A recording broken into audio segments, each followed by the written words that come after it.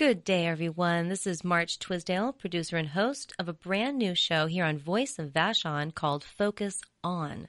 Let me start by asking a question. Have you ever wondered what great ideas might be hiding just next door in another culture or country? Well, if so, then this show is going to be perfect for you. Today, I will be talking with Bergrun Iris, one of 8 guest writers from Iceland, who will be joining me on my first Focus On series. And lucky for me, because I probably didn't say that quite right, Bergrun Iris goes by Becca when she travels. Yay! Hi, Becca, and thanks for joining me on the show. Hi, thank you so much for having me. Before we get started, Voice of Vashon would like to remind listeners that the views and opinions expressed on this program are not necessarily those of the board, staff, underwriters, or donors of Voice of Vashon. As an organization, VOV does not take political positions. We do support our show hosts and their guests in expressing their views as long as they're not obscene or hate-mongering. Thank you for listening. You are catching me right now from the studio of Voice of Vashon, broadcast at 11 a.m. on Sundays and 5 p.m. on Fridays here in the Seattle area on 101.9 FM KVSH. If you want to share Focus On with friends who do not live in the Seattle area, they can stream it online or sign up for my podcast at marchtwisdale.com. Thank you for joining us, and now we're going to dive into the show. Becca, can you go ahead and give our listeners a sense of who you are? Okay, so my name is Bergrun Iris, but you pronounce it really well. I am a 32-year-old writer and illustrator, and I live in Hafnarfjörður, which is a little town close to Reykjavík, our capital. It is the town of elves, since we have a lot of elves here. In 2014, I quit my job as a journalist and started illustrating full-time, which is a scary thing to do in Iceland since it's a tiny market. So you did journalism before. That didn't come up in our pre-chat. No, it didn't. That's true. Yeah, just for a while. And it was for a gossip magazine. And then I did some freelance. I still write a little bit freelance. The gossip world really wasn't nourishing my soul. Yeah, so, no, you don't sound like the type of person who would find that enjoyable. No, they had just made me editor as well. And I was pregnant at the time, and I didn't feel like that went well together, creating life and writing gossip stories. Interesting. Yeah. But there's a lot of, it's a small country and there's small towns, so everyone knows everything and people talk. It's tough when everyone's related to everyone anyways, and you always know people. So big gossip stories will get corrected. No, that makes sense. It's interesting. That's a common theme that's coming up in my interviews with Icelanders, the impact of the closeness of the society. And so just for my listeners out there who haven't heard one of my Icelandic Focus On shows yet, so think for a second about Iceland and guess in your mind how many people you think might live there. And I'll tell you, it is half the size of Seattle. So Seattle has about 600,000 people or so that live, there and in the surrounding areas. And there's about 330,000 people in the entire country of Iceland. Crazy difference. Yeah. Yeah. All right. So we've got a whole bunch of really cool things we're going to chat about today. How about we start out? You are my first illustrator, believe it or not. Well, nice to be your first. And you sent me pictures online, which was great. Definitely you've got a kid theme going on there. So yeah. Usually my writers have a message that they are trying to get across, even if it seems like a backdoor or an indirect message. Let's talk a little bit about that. You basically write for children. I write for children and the people that read to children as well. Mm-hmm. So there's often a message for the adults as well, sort of. I try and sneak that in there. And I just love the idea of a grown-up sitting with a child in a book together. It's a really good quality moment that they don't get that often, I think, and especially with so much technology and all the things that are changing in the world. And everything is so fast-paced and you don't have time for your kids and everyone's working and stuff. So just to take those 15 minutes or half an hour to sit with your child and read together is so important and really good for you.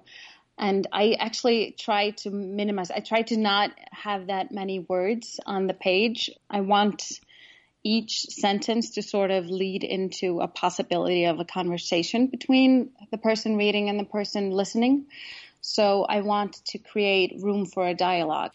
I was going to say, and you also draw for children. You create images. In the publishing industry here, literally it's separated. So you have a lot of children's authors who they write the words, and then the publisher goes out and picks one of their, they basically have certain artists that they work with, and it's two different people. You're doing both. Yeah, and I've illustrated, I think, around 28 books in the total. So I illustrate for a lot of other authors as well. And I don't prefer one to the other. Mm-hmm. I really like working with other people as well. I think it's good sometimes for authors not to be able to choose their artists and to get a person in there. Because sometimes authors will feel they have a bit of a God complex, and I'm guilty of that myself. They think they know best. So sometimes it's really healthy for us to just lay the work out on the table and see what happens with it. See what happens when an editor comes in or someone else. So, right. Okay. So my goodness gracious, you've done it. You understand it from all angles. And I try. Yeah. So, when do you get a chance to actually work with those authors at all, or do they literally give you sort of artistic freedom to do the imagery and you're not being hounded by the author who has their own opinion? It varies. It depends on who I'm working with. Some people I never even meet them, and it's just the editor giving me the script and saying go nuts. And sometimes it's very I get stiff instructions from the author who is more almost has done set designs, how they write down really specific descriptions of what they want to be in the image. And sometimes that's good if then you're I feel like more of a, how do you say it? Like a plumber or a baker or not an artist. I'm just the illustrator as a craftsperson. Right. Yeah. It's different. And sometimes it's fun, but I always add something, or I don't want to say I argue with people, but I do take the occasional conversation where we discuss, is it better from this angle? Should we maybe not do this? And if they ask me to illustrate something that has already been described in the text, if the text says she was wearing a red sweater and I'm supposed to show it in the picture, I make them take it out of the text because I don't want to say the same thing twice. And I think it's just rude because it's rude to your readers. They're not idiots. You don't have to say the same thing twice. See, this is so cool because most people go to their library, their bookstore, whatever. You grab a book, it's got pretty pictures, and you're like, oh, this is cool. I like the storyline, whatever. But there's always these layers and layers of people behind the scenes who created that. And there's all these things that we're not aware of what's going on back there. And some kids especially, they have a special talent. We have an Icelandic word for it called myndlæsi. It's they are literate with pictures. I don't know if you can have a special word for that. No, I don't think so. I mean, photoliterate might come to mind. Yeah, they can read images. And as we get older, we are pushed more and more towards texts and words. And we stop reading pictures as much. So that's how we become so dull we don't always criticize advertisements and other things that we see. Mm-hmm. But kids are really good at this. So you need to be aware when you're writing for children, you can say so much without actually saying it. Or they're going to immediately get it if something's sort of off or weird. Wow. That makes all the sense on planet Earth. It's just brilliant. And we're actually going back to that now with teenagers and young people now using emojis so much. And they're going back to, it's like hieroglyphs and the old way of doing things. I think our young people will be more picture literate than us older creatures. Well, and we did get to a point now where it's easier to create those images. I can understand, for me, I'm very, very, very visual. So I wrote a screenplay And, in my head was exactly what was going on the stage, blah, blah, blah. But I'm not a visual artist. I'd be drawing stick figures. So I could see myself being that author who's like, okay, so I really think this is happening and that's happening. Here's my picture of stick figures, and that's roughly where the cloud would be. And then I'd be like, please save me because you can make it look good.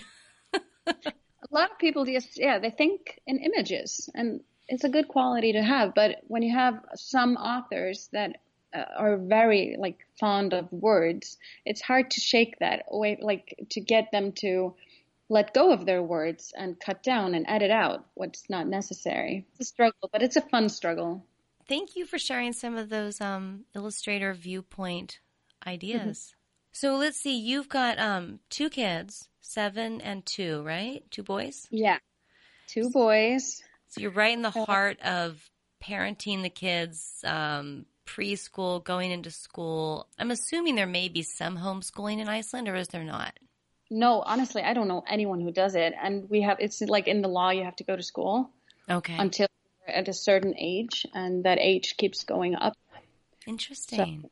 And in Iceland, most kids go to kindergarten as well. So I know in other countries, sometimes they stay home until they're 6 and start school, or how old they may be. Right. But in Iceland, most kids go to kindergarten at 2 to 3 years.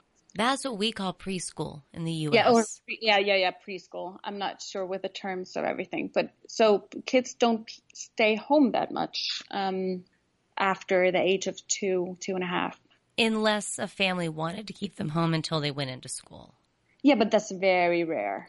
So preschool, I'd say is, I don't know, it depends on where you are. But if you're in a working class neighborhood, preschool or hanging out with grandma might be the norm because the parents are all going to work early in the morning. But preschool, where I live here on Vashon, there's only a few preschools. So when I moved here, all the preschools were full, and they had waiting lists that were 3 years long. And they basically said, your kid's 3, this is never going to happen. The waiting list is too long. And I was like, oh, okay. So it was completely not an option. But it didn't matter because you can tell it's most people therefore aren't doing it. So you just go to parks or the beach or whatever, and there's just people with kids wandering around. That wouldn't happen that much here because everyone's at the preschool. So if you're staying home with your child, you're going to have 4 or 5 kids, so your kid has someone to play with. Right. Is your school year round, or do you guys get summer break? There's a month, about 4 weeks or so that they have break, but it's it's considered a right here in Iceland for your child to go to preschool from the age of 2, 2.5. And they go every day of the week, 7 to 8 hours. It's people demand that each town provides this for them. Consequences of everyone working so much. Mm-hmm. And do you do you have to pay for it, or is it paid for out of taxes? Both. It's paid down by the taxes, and then we pay a little bit ourselves. And there's a discount once you have more than 1 kid in the school system. And then before preschool, there's something called dagmamma or day mother, or it's like a daycare thing. Right. And that's from ages 6 months and up. Wow. Okay. So in Iceland, when your baby is 6 months old, let's say you decide, what's maternity leave like? How long do people take off when the baby's born? Mothers get 3 months, dads get 3 months, and then they get 3 months together that they can share or split down or do whatever they want with. So it's 9 months in the total, and it's thought of as 9 months that the child gets, their parents. And then maybe people aren't ready to have their kid taken care of by someone else outside the family. So a lot of people make the paternity or maternity leave longer and just drop the percentage of the money that they get. Okay, so basically, here you are, your mom and dad, you're married, you're living in Iceland, and you got a baby on the way. And you know that when the baby's born, if you wanted, the two of you there's options, but as an example, the two of you could both take 3 months off of work and you would continue to get the same income that you were getting beforehand, and your job is not at risk of being given to someone else. You're not at risk of being fired, and you could literally take 3 months together to bond, hang out with baby, and whatnot, and then that's norm. Yeah, you get 80%. It's not your normal wage. You get 80% of your normal wage, and most people, because you need to somehow bridge the gap between the kid being born and going to preschool. Most people don't take the 3 months together. They take maybe they take 2 weeks together in the beginning, then mom takes 6 months alone, and then the dad takes 3 months at the end of it. Right. Or they split it. So, yeah, I mean, we think that this is too little, by the way. You think it should be at least a year. And there are some countries in Europe that are up around a year, aren't they? Mm-hmm. Yeah. A bunch of countries. Yeah. Wow. Well, of course, in the U.S., I don't think the government guarantees you any type of leave. The government maybe protects you a little bit from getting fired if you choose to take time off of work or whatever. So my husband, who works for a big corporation that has actually pretty good benefits, in a lot of ways. So we would be considered having really good benefits compared to most Americans. And if I remember correctly, I think that maybe he got a week or two, something like that. Maybe it was 2 weeks, because I remember he took 2 weeks off when my second son was born, so that he could take our first son out and about every day and take care of this 3-year-old terror, while I'm recuperating with the baby. And then after 2 weeks, he went right back to work, and my dad came to visit for a week, so I could have 3 weeks to get myself settled before I was responsible for 2 kids on my own. Wow. Yeah. That's intense. I think we need to stop thinking about this as like the rights of people that in regards to their work or whatever. Just think about it as what is right for the child. The child doesn't choose where their parents work. They should get time with their parents regardless. So, right. Yeah. And then at 6 months, if you do choose to put your baby into that care up until 2.5, those 2 years, that's paid for by the government. So that's, mom has to go back to work. It's free to put child into childcare. Is that true? Yeah. Yeah. There's like waiting lists and all that, but it's a good system. It's usually like one person taking care of 5 children. They call it day mother. Sometimes it's men too. It's way like there's not enough, and they need, we need more preschools for younger kids. Mm-hmm.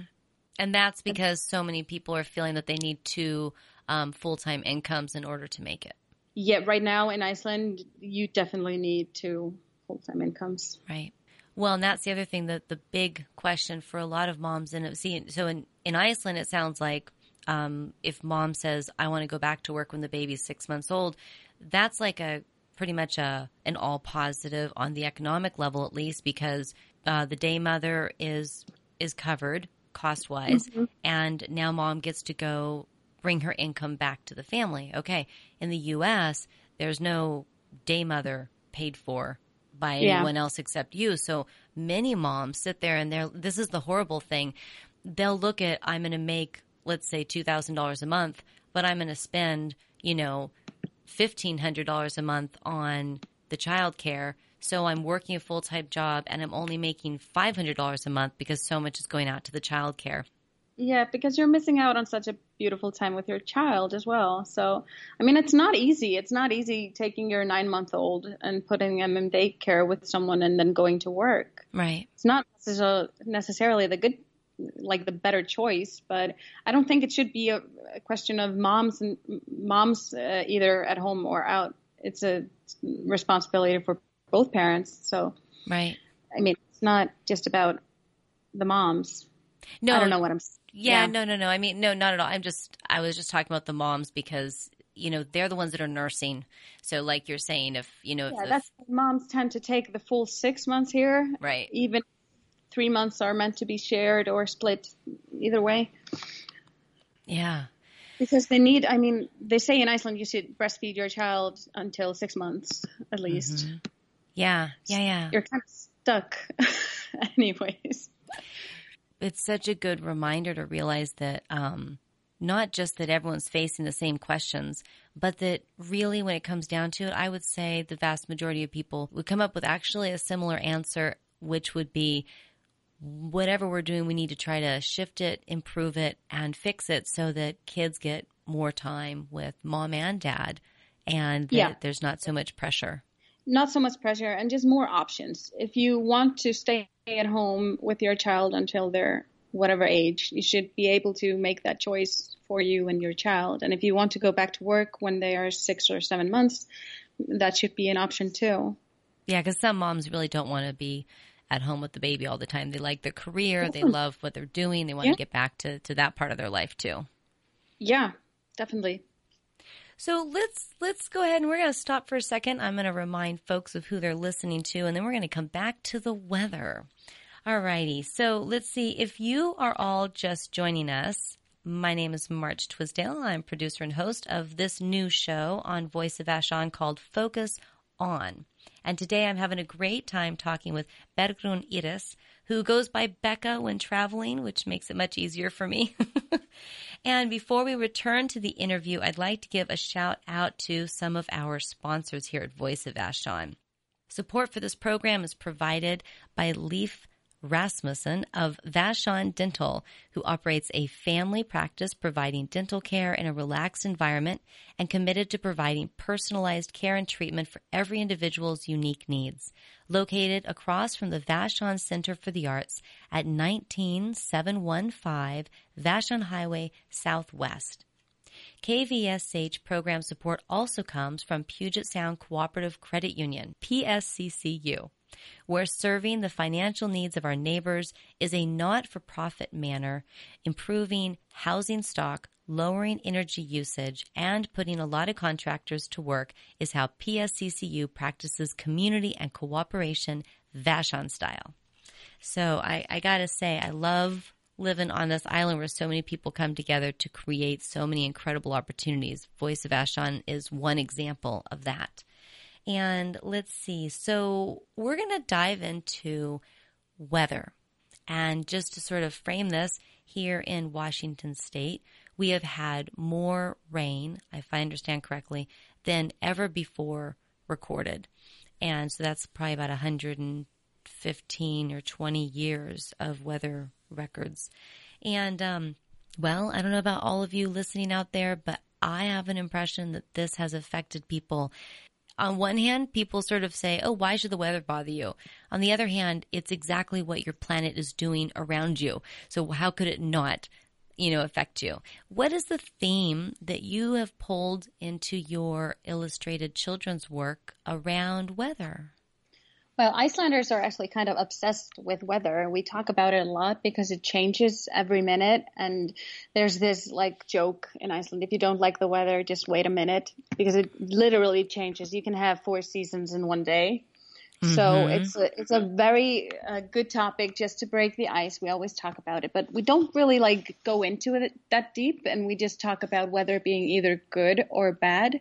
And I wanted to make books for children that sort of took the good and bad, and just made a different, a platform for a different conversation with your child about the weather, and to introduce them to all the wonderful weather words we have in Icelandic, because Icelandic is very rich of strange and beautiful words describing especially the wind, because it's not just windy. We have so many different Icelandic words for the wind based on how it behaves and how strong it is, the wind. And that was the name of my first book, My Friend the Wind. What's really cool about that is, the same thing happens in Hawaii. They say they're the same saying, if you don't like the weather, wait 15 minutes. Yeah. Yeah. So islands, I think, especially with all the updrafts and everything, anyone who's lived along the coast or especially on an island understands that there's a lot going on. There, definitely. Yeah. What I love thank you so much for saying that about the judgments of good and bad. I don't know about the folks listening out there, but it drives me crazy when a newscaster comes on the radio, TV, whatever, and they say, oh, It's going to be, just an awful day, folks. We've got rain. Or, hey, it's going to be a great day. It's sunny. Yeah. Not everyone likes the sun, Right. And it's not just that. It's like on one hand, I don't know why they are attached to convincing us on a regular basis that water coming from the sky is bad and no water is good. And especially as a person coming from California where it rarely rained, I actually really like rain. Mm-hmm. It's good for nature. I mean, it's good for the flowers. Mm-hmm. Yeah. If it's not great for you as a human adult. Kids love rain. I mean, they just want to put on their boots and go out and jump in puddles. And we need to sometimes just try to nurture our inner child and do that with them. And that is just brilliant for us thank you for noticing that. So you're trying to shift the conversation in your books from sort of an adult perspective, judgmental frame to what? What exactly are you trying to bring to your readers? Well, in those two weather books, the first two books, that was definitely it. Just seeing the world, not even like from a child's point of view, that there's a cat in every picture. That is just going through all these different stages of wind and weather. And the second book it's about the Icelandic summer. And we barely have a summer here compared to other countries. So our summer is, some people just laugh at it, that I even made a book about the Icelandic summer. But there's so much to see. I mean, we have migrating birds that come here. We have the midnight sun. The sun doesn't set all night, and that's really interesting. And kids can learn a lot about summer. Summer doesn't have to hold hand in hand with sunshine freckles, It can be so many other things. Trying to get parents or whoever is reading to talk to their child about, and both books end with a sentence, how was the weather today? And once they start talking about the weather, they might start to open up about other things as well. Maybe they were lonely during school, or maybe they saw something or experienced something weird that they've been shy to talk about or something. So I think that as an icebreaker comes in at the end of both books. How was the weather today? And of course, the kitty cat. They get to watch the kitty cat going through all these different types of weather. That's a real nice way of realizing that you also can go through all these different types of weather. Yeah, and the cat is never mentioned in the story. So that's another, like I was saying, showing things in images that is not talked about in the text. It's just good for your brain. Yeah. It's good for kids to experience that and learn that there are layers and there are other stories. There are other things going on than what is most obvious. And they can sort of put themselves in the shoes of the cat. Yeah, exactly. Those are always the best books when there was nothing better than sitting there with my kids. And I actually didn't sit down to read to my kids a ton. I'm a pretty much go type of personality. So a lot of times we were physically moving. But the books that we did read, which I'm saving so that they can read books from their own childhood to their kids. I think that's huge. The best books were the ones that would have the little cricket and the little spider. And on every single page. That comes from, everyone out there in the world who's read a childhood book from the 70s is going to know this character. It's this cute little hedgehoggy looking kid. Anyways, but there's a little spider and a little cricket. And, so every time you flip the page, your little kid is just instantly scanning for where's the cricket and spider on this page. And I love that type of engagement, but they're never mentioned. I love that engagement. It's really good for them. And then my third book was called Will You Be My Friend? And there I'm sort of speaking directly to whoever's reading, because Iceland, another theme in my books is none of the characters are gendered. They're all gender neutral. So it's not like a female cat or a male cat, or it's just whatever the reader wants the character to be. And it's really tricky in Icelandic because the Icelandic language is very gendered. So in the third book that was about a bunny that is trying to make friends, I speak directly to the person reading it. And it just starts with, if you've ever been lonely, you probably know how bunny feels most days.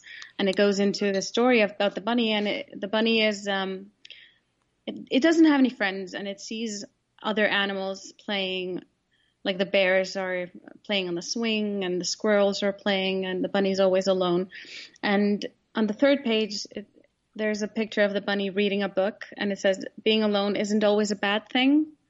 And then it turns to the bunny being on a seesaw, like not moving. And it says, some days it's no fun at all. Different situations, how sometimes being alone is really good for you, but sometimes it's kind of not so great. And then what can you do about it? And I think we need to, if you want your child to be independent and be able to take care of themselves, you need to not baby them very much and not always blame other kids. If your child doesn't have friends, it's not necessarily that the other kids are being mean. You need to give your child the tools to be able to make friends. And so the bunny in the book starts to look for friends in other places, starts to build a bridge across the creek. And as the bunny is building the bridge, other animals come and help the bunny build the bridge. And once the bridge is ready, the bunny realizes she's not going to have to cross it after all, because her friends were already there. So it's a bit about just asking you, maybe you should look around more. Like if everything is really awful, and like just take a second and reevaluate and look, maybe there's a really nice friend right next to you and you just haven't asked them to play with you. You know, I think the importance of symbol, like I can just imagine, like I'm very visual. So as soon as you mentioned earlier on about how, you know, you turn the page and then the bunny is sitting on the seesaw, right? Yeah. I mean, that's the thing. Instantly, this huge cacophony of message, idea, and concept. What's cool about children's books like this, the way you are intentionally creating it, is rather than the words having to lecture or inform, the kids are going to be figuring it out. Oh, look, you know, look, he's getting friends or she's getting friends, you know, making the bridge. Like they're seeing that happen. I think when you see something happen like that and you're drawing your conclusion yourself from what you're witnessing, that hits your heart. That affects you in a creative heart space. Whereas if it's words just telling you what you should and shouldn't do or lecturing you, that only goes in the head. And I don't think things stick as well in the human head as they do in the human heart. That is so true, especially when it's your parent preaching. You know, it doesn't. Yeah. Kids become sort of, they learn to filter out those things. So you need pictures sometimes or experiences to really, really stick with them. And then you can ask them, like, if they're in that situation sometime, like, are you feeling like the bunny felt? Because it's easier to talk about the bunny than yourself.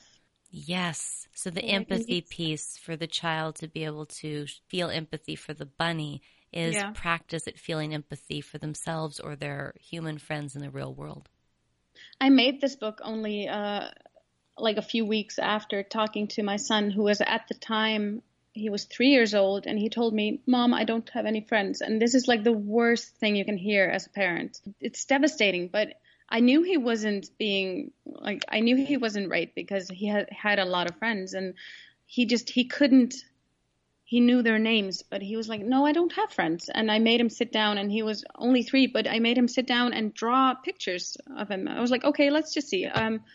There's Benjamin, and he drew Benjamin, and then he drew another one, and he filled the page with pictures of his friends, like little stick figures. Right. So every time he felt lonely, I could point to the picture, and he was like, oh yeah, that's right. There's all of them. Just to be able to see it is very powerful.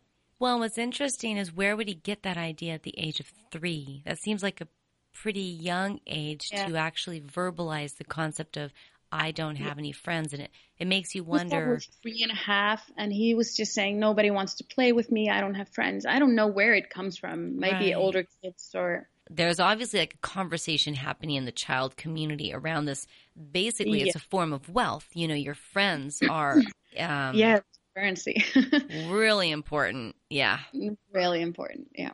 Oh, I love that. So you were inspired to write this book by experience with your son. Yeah, definitely. And maybe because it was in his head. There were all these friends around him that he wasn't seeing. And so I put the bunny in the situation where the bunny's feeling left out and sort of feeling sorry for itself a lot. Instead of just joining in on the squirrels with the soccer ball, just join, because he was feeling sorry for himself and he wanted maybe a little bit of pity. And this is very common. Not just kids, adults do this all the time too. Right. No, really. No, it never happens in the adult world. So sometimes just suck it up and go play with the kids and make them your friends. Sounds really harsh, but it's the truth. Yeah, I don't know if that sounds harsh. Yeah, and you found a way to turn it into basically this awesome story. So your books are available in Icelandic language, and also they were translated into Chinese. Yeah, that is really surreal and fun. I'm not actually surprised when I think of sort of eventually I'll be hitting up Asia. The first year of Focus On is Iceland, Netherlands, and Denmark. And then year 2, I'm either going to Asia or South America. I'm not sure. It's exciting. But China, there's huge need in China for children to be able to feel heard so wow, I think that's super cool that your book is over there, and I really hope that it gets put into the right places where it can capture people's attention. I think you have some good messages to share here. I'm really excited about it, and I hope other languages soon too as well, but we'll see. I get that the weather books are very specifically Icelandic, and they're not like easily translatable, but I have other books as well that maybe have a bigger market later on. And my latest book that I wrote it actually in Prague during like a writer's residency. I spent 6 weeks in Prague in November and December. And that book, I think, has a strong message that could be really good for people. But you don't want it to be like too preachy, of course. So, right. No, of course not. But I'm super nervous about it. It's the first time I write like a proper book with more text than images, because I've always been illustrator first, writer second. Right. So doing something new and scary, but I try to do that as often as possible. I'm actually writing a children's play as well. That is like, I've never written a play before. So that's exciting. Oh, that will be fun. So this book, though, that you wrote in Prague, what age group is it oriented towards? Like 5 to 8 year olds, but I'm not really. I think it's for early, like beginner. How do you say it? Like beginning. Early readers? Early readers. Thank you. That might be the term. Early readers, but not like kids that are just starting to read. Either kids that can like handle longer books being read to them, or kids that are starting to read themselves. And we're having this problem in Iceland that I think the rest of the world is having, that kids aren't reading as much as they used to. Right. Just with all the gadgets and things that they are getting into. And the book is about a girl starting school, and she's like really, really excited to start school. And she's been picturing it in her head, like how amazing it's going to be. And she's going to learn how to read and write. And she's very smart for her age and really excited about the whole thing. But when she gets there, it's like way bigger than she thought it was going to be. And there are girls there that she thinks are laughing at her, and she's feeling sort of not as great as she thought it was going to be. And she's feeling a little vulnerable. And in walks a 96-year-old man into her classroom and sits down next to her. And it turns out he's actually her classmate, because he's stuck in the first grade because he has refused to learn how to read since the age of 6. That's hilarious. Yeah, so he's this grumpy old man who doesn't want to do anything, doesn't want to learn anything, but he shows up every day and just sits there being grumpy with like old timey lunchbox, and they become friends because she doesn't have anyone else. And yeah, so they become friends, and they make a contract later on in the book that because she starts to realize that once she goes on to second grade, he's not going to go with her because he's not going to learn how to read. Right. So, oh, no. Yeah. And she starts getting worried about that. But he wants her to make friends with the kids because he knows he's 96. He's not going to live forever. So he makes a contract with her that for every classmate that she talks to, for every new friend that she makes, she can teach him 2 letters. Oh. So, yeah. Now that's in Icelandic right now. Is there any chance it'll be translated into English? Not unless you want to translate it. No, I don't know. Maybe one day. What is it like to get a book translated into English? Is it actually like challenging, hard, or expensive? It should never be expensive for the author himself. It should always be like the publishers should take care of that. So, but getting a publishing deal in another country, that was my chair, by the way. That's fine. Yeah, is difficult, of course, but I have an agent in Berlin who works internationally, and we'll see what happens. Maybe one day. Icelandic writers are doing great, and especially children books writers in Iceland are amazing. They are being published in so many languages around the world, and so we really are a nation of books and writers here.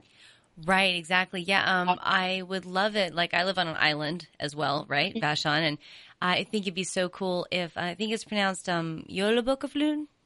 Yeah, Jólabókaflóð. Yeah. So the flood of books. I love the whole history behind that, and I want to like import that holiday to my island.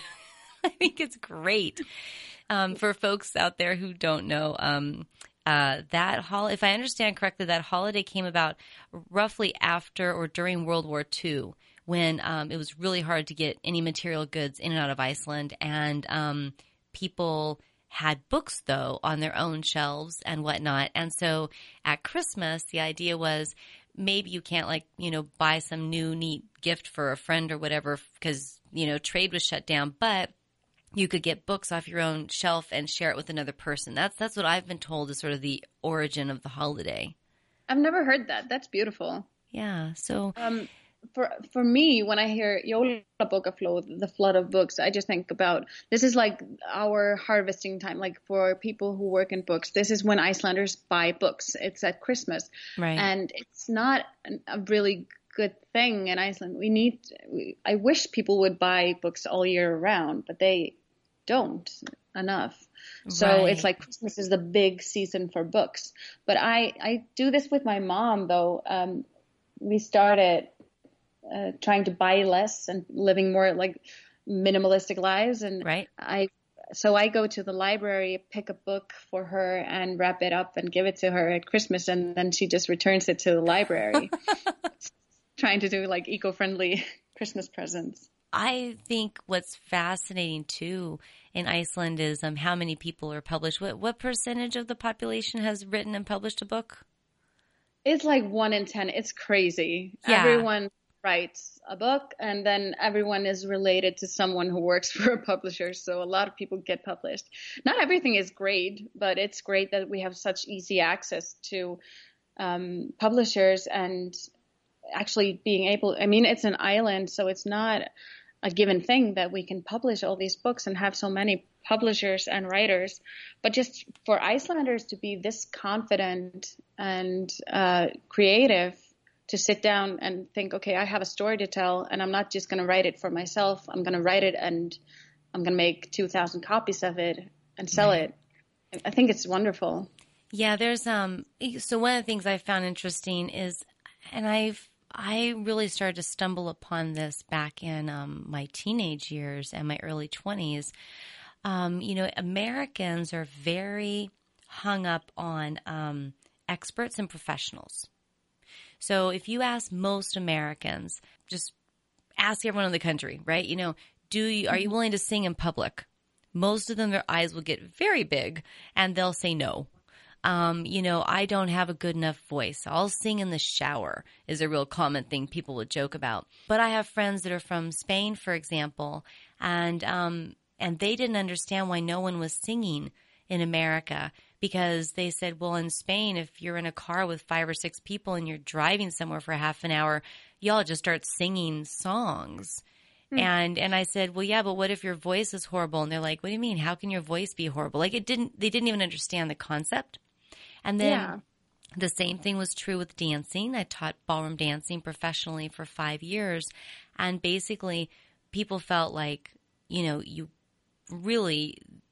don't dance unless you've gone off and learned how to do it, and so I think what I like about the people in Iceland feeling confident to write books is it's the same thing.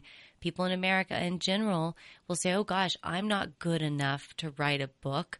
Authors are these special people who are somehow extra skilled, different, or unusual.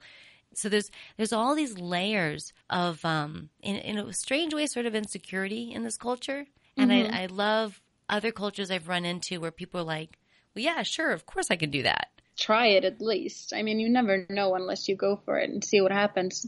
It's like with the play that I'm about to write. I've never done it before, and I'm trying not to question myself. But I know Hildur was telling you about our salaries, our artist salaries that we have here. Yeah. It's a government funding.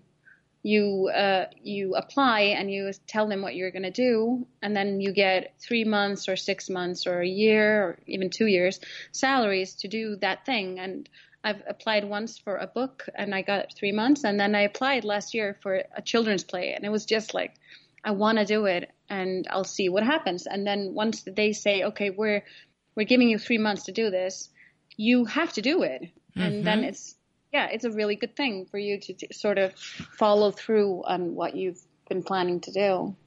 We're almost to the end of the show, but I'm going to remind people what they're listening to. So, folks, if you're just joining us, my name's March Twisdale. I'm producer and host of Focus On, and I've been chatting for the past hour with Bergrun Iris. She is one of my 8 Icelandic authors that I am interviewing for this Icelandic series of Focus On. And before we return to the interview, I would like to give a shout out to some of the folks on the island that make Voice of Vashon possible.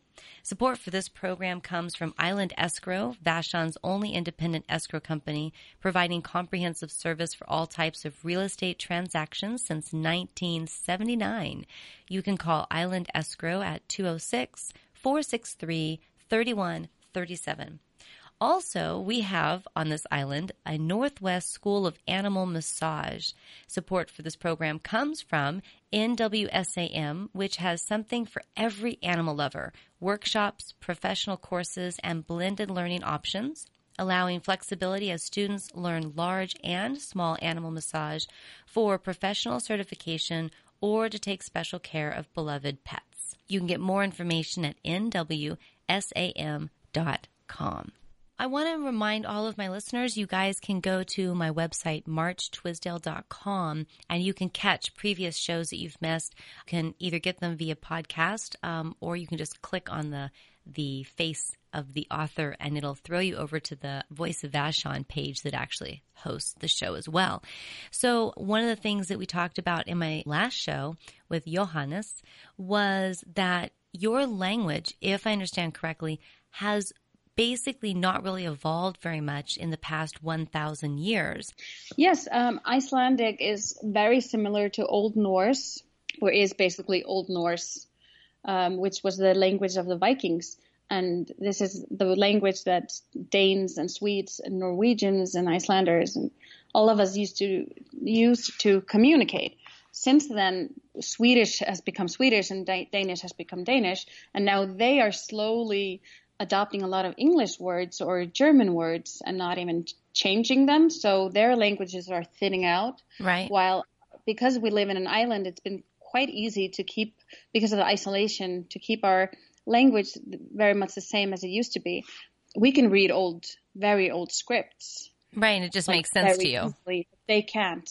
And then I go to Sweden and I can read Swedish, sort of, because everything has sort of evolved from the Old Norse, but they could never understand my language. Yeah. But I told them, I just came home from the north part of Sweden, Lapland in Sweden, and I was visiting 20-something schools one week, just talking to Swedish kids about Iceland and Icelandic language and writing and stuff.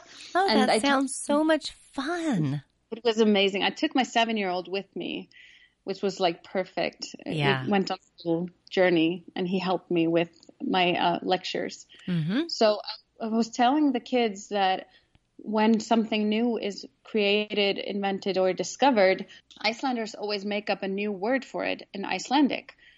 In Denmark, they say computer, just with a Danish accent.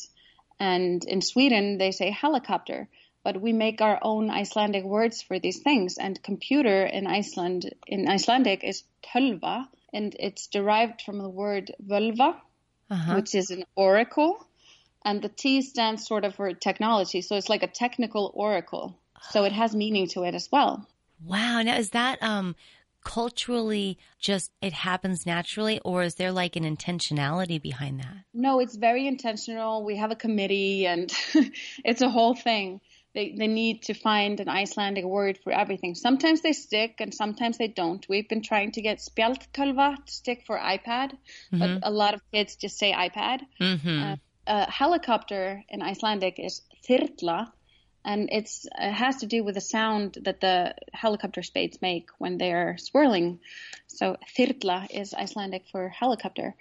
So I asked the kids in Sweden like what they thought was better, and they really, really like this Icelandic way of doing it because you hold on to your language a lot longer, and especially when it's only 330-something thousand people, you need to really fight for it, really like protect it in a way. Right. I know. So when I went to Denmark last year, in Denmark, believe it or not, which is so weird given the problems we're sort of having with population on the planet, they actually had come out with a make more Danish babies thing. Yeah. and so it had started about 6 to 9 months before I got there last year in June. And so last summer, sure enough, the midwives were overwhelmed and there was 75% more pregnancies than normal. And the purpose of it was that there's, quote, only 5.9 million people in the world who speak Danish, and we want to make sure that we preserve our culture, and so we need more babies. And that's 5.9 million, and you guys are like 340,000, and you're like, As a person who lived in Denmark, I don't think it's the population that's a problem. It's the fact that they are so close to other countries, and honestly, they're not being protective enough of their language. They need to make up their own Danish words for new things and not just take the German or English words and use them with the Danish accents. That's the big thing. So, what does America do? I don't know. I don't. Yeah. I guess, the thing is that we really have already a melting pot language. So there's not a massive originality to English. We're basically everyone else combined already. Yeah, and you probably have a lot of Spanish words with just that have been adopted and adapted, I guess. Well, yeah, sure, right. Tortilla, burrito, yeah. So I don't think there's a lot of fear of, because we don't have something to start off with that's worth preserving, but you guys have something that's deeply. But you do, though. You do have a lot of beautiful, long, complicated words that aren't used in everyday conversations, and a lot of people don't understand. Like just watching a spelling bee contest, I don't understand half of the words. It's true. Because it's in my vocabulary. So you do have a big vocabulary. That's true. That is being tapped into on a regular basis, probably.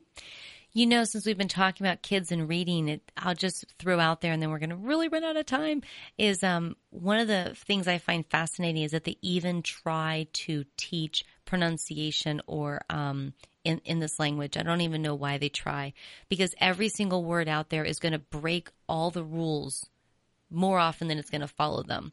Like, for example, how do you pronounce the vowel letter O in our language? If you put a T in front of it, it's to. If you put a G in front of it, it's go. And there's all these different examples, and the problem is you can't come up with a rule because everything's broken more often than it's followed. But this is why we need to read really all the time for our kids, because this is when the rules and exceptions to rules really just get stuck in your head and just become a part of you. You just know your language as you know riding a bike. You don't have to think, what is this supposed to be? It's just in your head because you read, this book when you were a kid. And that was exactly my point. It's like they made this exhausting, hard effort thing happen.